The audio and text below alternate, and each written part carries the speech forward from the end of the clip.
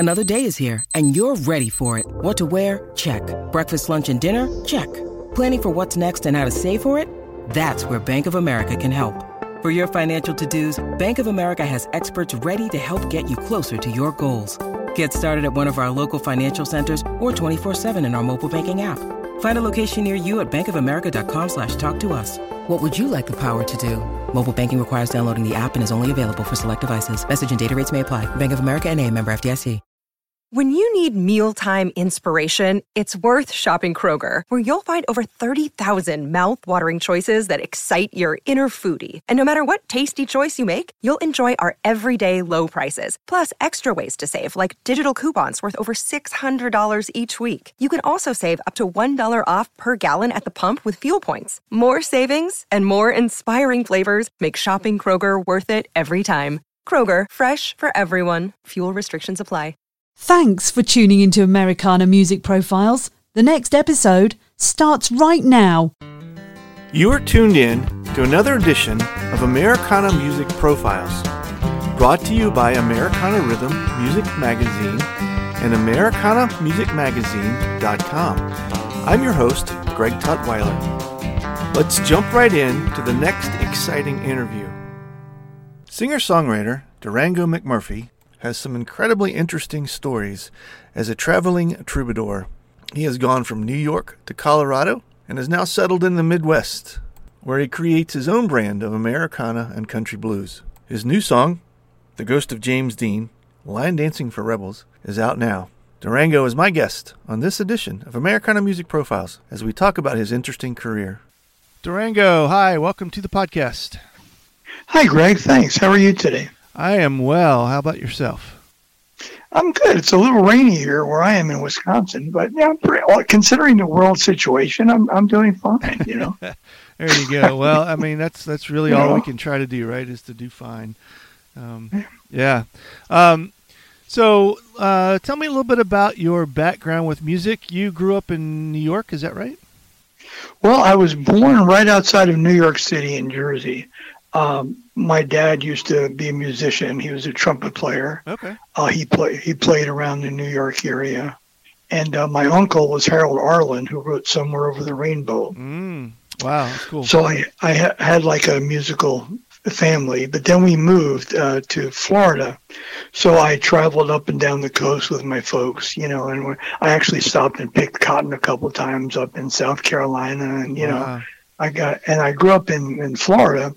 So I got a sense of the southern thing. I went to college in Tallahassee, and I spent a lot of time playing in some bands around, a lot of soul bands because I was playing trumpet at the time. So I'd play Sam and Dave, and you know, things like that. All the soul music that I really love. I love that stuff. And I was in the horn section, but then I realized what Paul McCartney realized about when he was 10, I didn't realize it until I was like 20, that you can't sing really with a trumpet in your mouth. So I said, oh yeah, well, hey, it's a concept, you know. Yeah. And, people, they told me I could sing a little bit. So I thought, well, okay. So I picked up a little guitar and I started, playing here and there. And then I went out to Colorado, where I ended up at Naropa Institute, the Kerouac School. And hung out with the Beat Poets and all those guys, and that's another podcast right there. The stories about Allen Ginsberg and Gregory Corso and Ferlinghetti and all the Ken Kesey. Ken Kesey invited me once out to the farm to play with he was doing something with the Grateful Dead. Wow! But I got sidetracked and I ended up in San Francisco. And I never made it out there. And I hitchhiked up to Oregon to make some money picking apples. And my girlfriend fell off a ladder. Oh, my. And so I had to get her back to Texas. Wow. next thing I know, I don't know what happened to the Grateful Dead. I don't know what happened, man. And I'm still kind of in that Rolling Thunder kind of vibe. We're thinking, there's just an interesting thing. There's a philosopher who influenced Jerry Garcia called Terence McKenna. He was, I think he's passed away now, but he had this concept of like the opposite of a black hole. Something he said there's something in nature. A black hole pulls us back. But he postulated that there's this force, it's like Yoda, trust in the force. Mm-hmm. There's this force that kind of pulls us forward. Mm. And I kind of found that really interesting. So I've been always trying to follow that guidance, that force. Yeah. And because there's so many variables in life and in the universe, you can't do it analytically. You just can't. Yeah. So there's that Yoda-like trust the force. So I just keep following it, you know. Yeah. And then after wandering around like Jack Kerouac for a few years, I ended up back in New York again. And that's another long story. I lived in Brooklyn. I hung out with all the artists. I'm actually in a painting by Red Grooms called The Cedar Tavern, which is hanging in a museum in New York somewhere. Wow. And he kept me as he used me and my friend Daniel Berlin, the artist, as models for the painting. Huh. And he kept my face as the bartender. So I'm actually the bartender in this painting hanging at the Metropolitan Museum. So that's sort of in 25 words or less. That's kind of my musical background. And all this time I've been, playing in different bands. I played in soul bands. I played in rock and roll bands. But as I got a little older, I gravitated more toward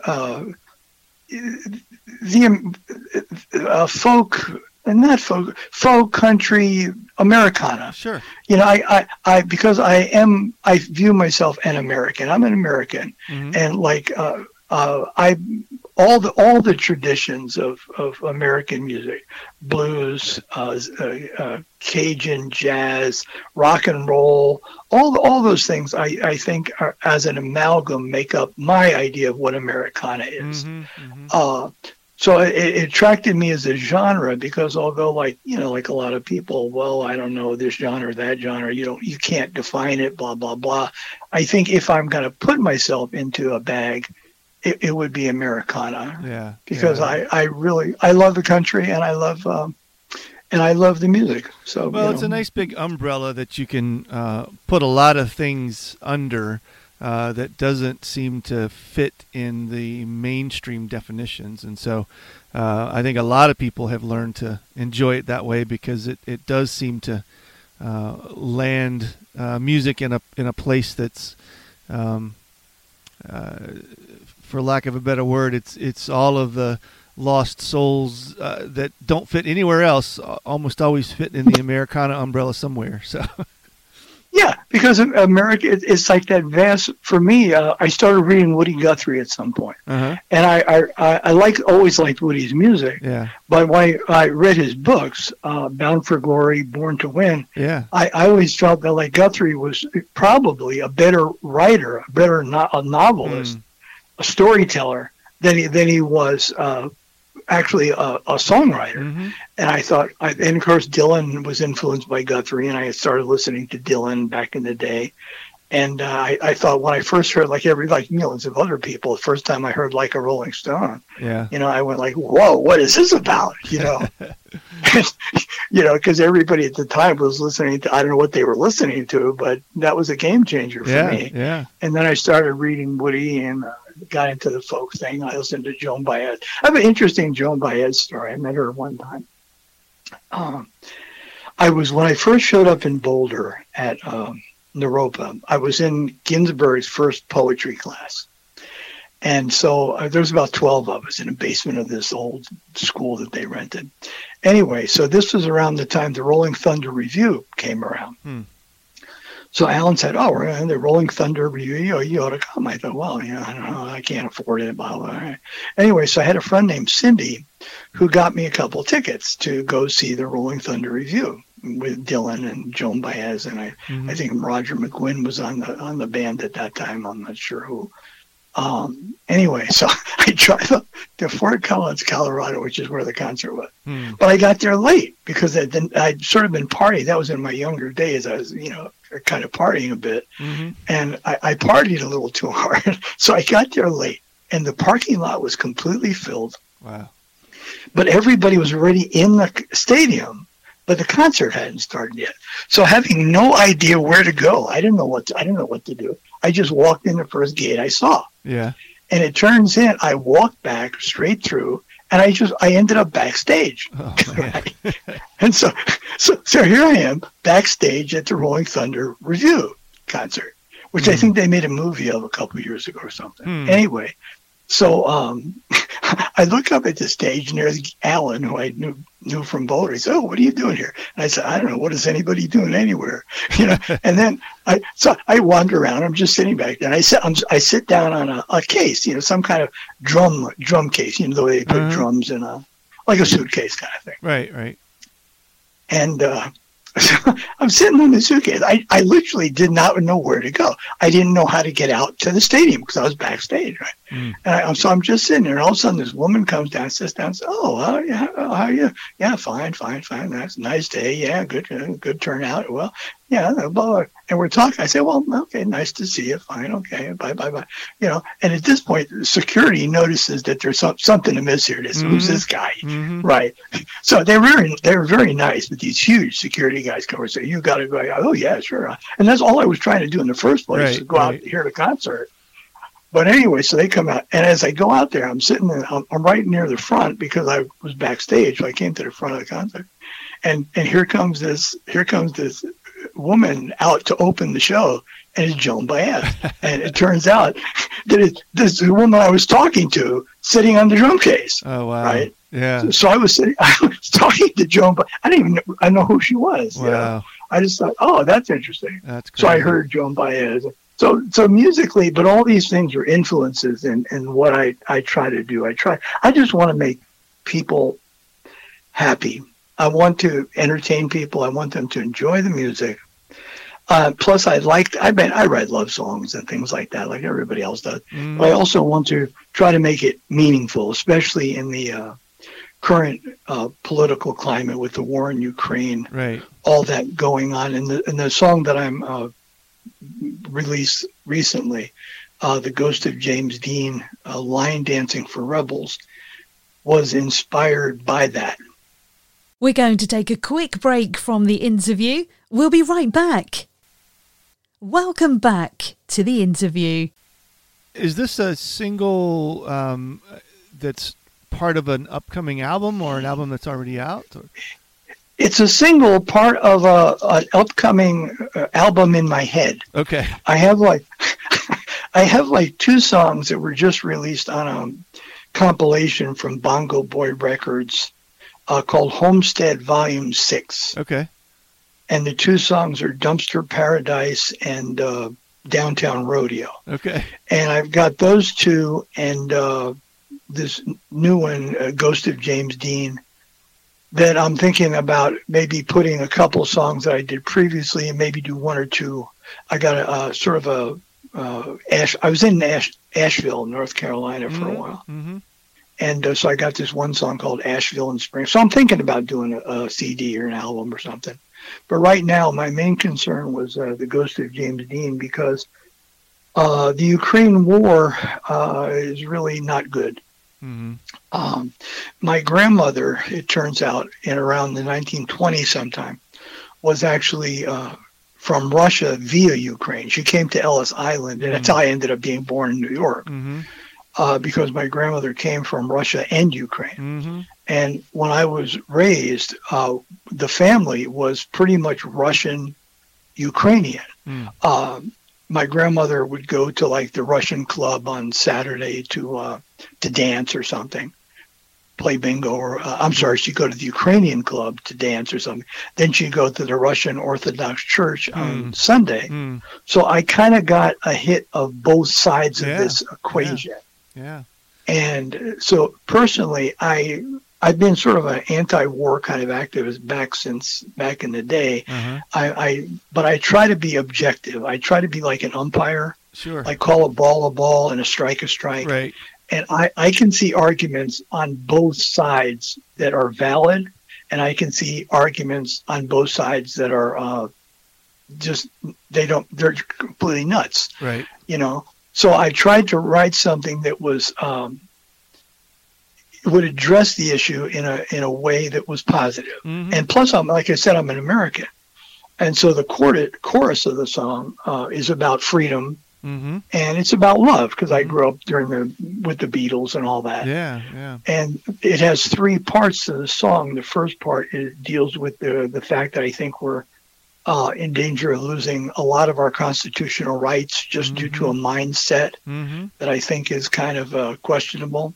The second section of the song is about paranoia. I think fear is really, if you think about Russia and NATO, Russia is really afraid that NATO is going to come and attack them, and NATO is really afraid that Russia is going to come and attack them. And I think there was a book called Dune by Frank Herbert, which I read a while ago, quite a while ago. And he had this line in it, fear is the mind killer.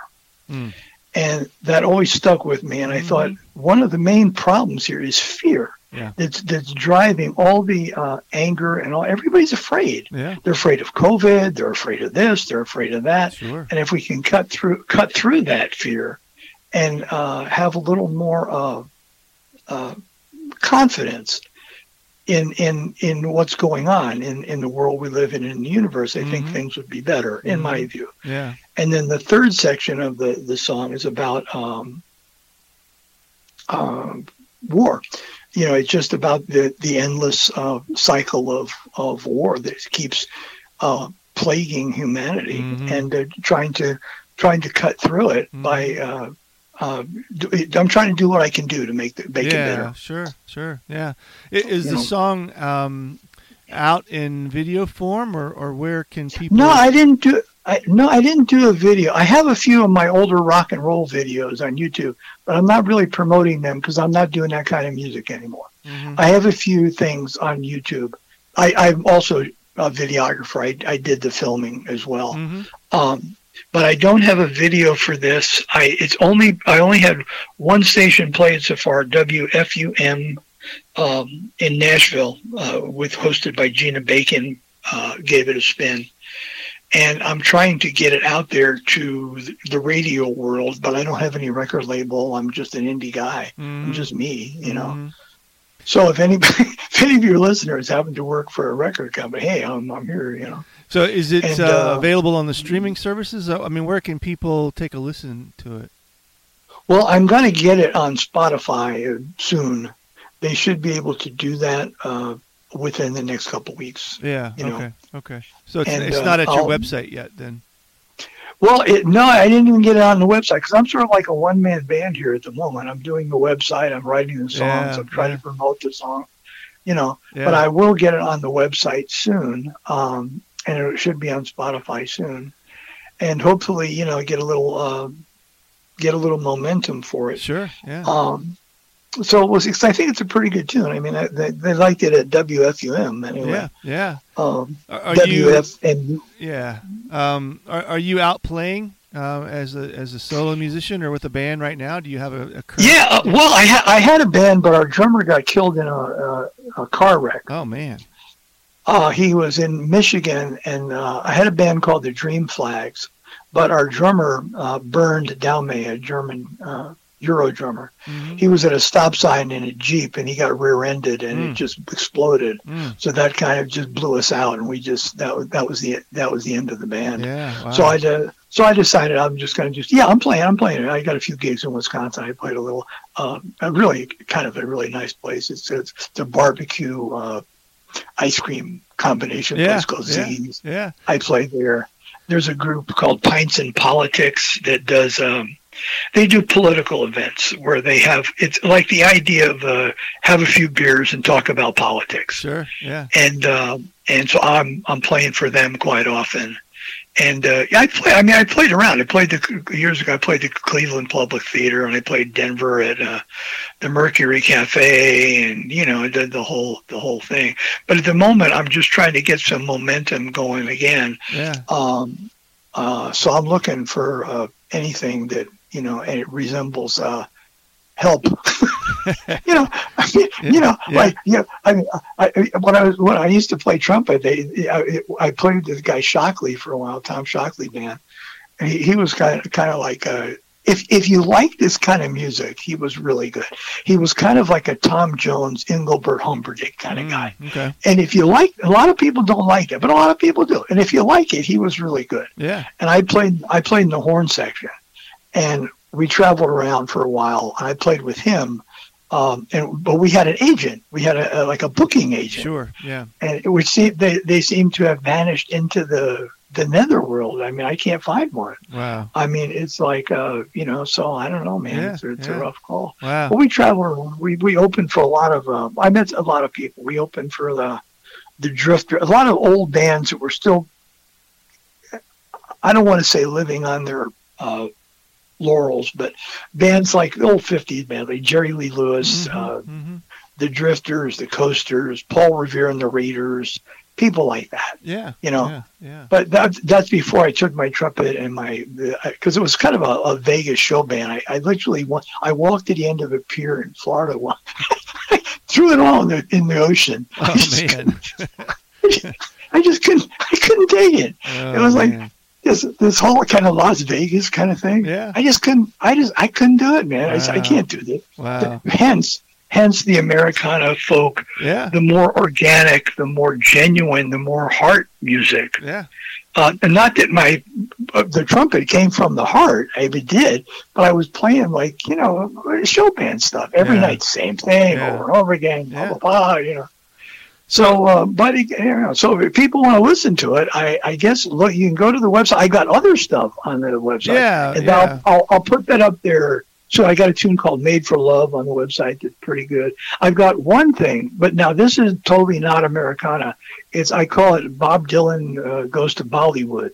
It's a folk song called Another Gandhi, which is like a folk. The only reason I mentioned Dylan, it's kind of like a folky song. Mm-hmm. If you just listen to the song itself, if you stripped it from all the production, it would just be a song. Mm-hmm. But I produced it like a Bollywood dance tune. Oh, gotcha. Okay. And it's called Another Gandhi. And I got quite a bit of play for that in Europe, and it's on the website. And the video on the website for Another Gandhi, it's me singing, it's my song. But it's a Bollywood kind of a club dance tune, because I was trying to get some, I won an award for somebody. There's something called the Academia or something like that in LA. I got some kind of, I don't know what I got for it. But anyway, I think it's a pretty good tune. Yeah. I was trying to get some sense of being from Miami. There's a lot of clubs there. Yeah. I mean, I've spent a lot in Florida. I spent a lot of time in Miami, South Beach, and all that. I got a funny Bee Gees story too. I'll tell you the Bee Gees story. We got time, right? We got about 2 minutes. So go ahead. Okay. A funny Bee Gees story. There's a guy named Dennis Britt with a band called the Beat Poets. And I was doing some poetry with Dennis's band, and he signed a thing for it with the Bee Gees, had an album. And he said, "Oh, man, come on to the studio. We're going to do this thing." "Yeah, okay. And they said, "Well, when are we going to do the poetry?" "Oh, we'll do that later. We'll do it later, man." "Okay, have some Jägermeister." "Oh, yeah, okay. So I have some Jaeger, right? So I guess it's about 8 o'clock. Now it's about 10 o'clock. Well, when are we going to? Well, have some more Jaeger, man. Mm-hmm. So by the time we got to it, it was like 1 a.m. And myself and the band were completely flopped. This was in the Bee Gees studio in South Beach. And by the time we were just banging on instruments and screaming at the top of our voice. And I remember when we went back into the recording room, one of the Bee Gees girlfriends, I don't know who she was, she looked at us and she said, "That was the worst thing I've ever heard." Oh, man. And I thought, well, I made an impact on them. Yeah, right. But back to a Gandhi, and then we'll finish up. I wrote it to try to get some sense of awareness of be a little less vacant into the club scene. Not to put people down. People do what they do, and they can do it. But the clubs tend to have this kind of vacant quality to it. So I wanted to write a song that I thought the lyric might impact people in a club setting. Yeah. But anyway, that's kind of the deal. So I don't know if we still got a minute. Thank you, and thank you everybody. And I'm looking forward to the magazine. I know I've been talking a lot, but that's what you're supposed to do on a phone. Yeah, right, for sure. No, this has been great. Tell us the website so that the listeners can find you. It's https://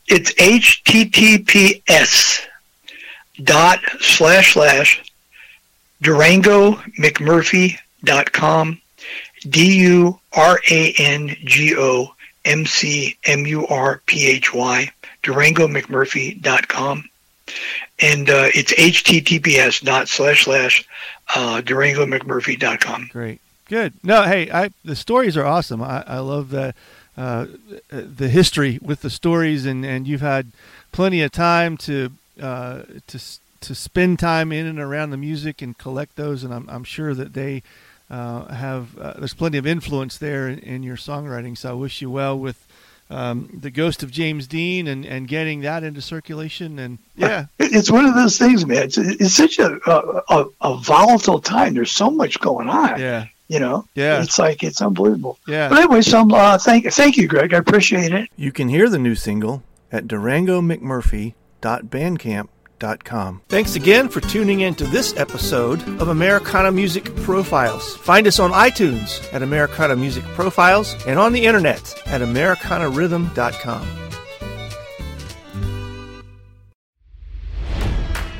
It's NFL draft season, and that means it's time to start thinking about fantasy football. FantasyPoints.com features industry-leading experts and prognosticators using proprietary hand-charted data to help you score more fantasy points. FantasyPoints.com is the place to go for whatever kind of fantasy football you play. Whether you play fantasy football, daily fantasy sports, or do a little bit of everything, Fantasy Points has the meticulously researched content to guide you to victory. And why wait for the fall? Fantasy Points also covers the new spring football league, the UFL. Join the guru, John Hansen, Scott Barrett, Joe Dolan, and other massive names in the fantasy football universe with an exclusive offer. Use code Pantheon for 15% off any Fantasy Points package, including the all-in package, with access to every article, tool, and data nugget that Fantasy Points has to offer. That's FantasyPoints.com and code Pantheon for 15% off at Fantasy Points. FantasyPoints.com, code Pantheon. Score more fantasy points.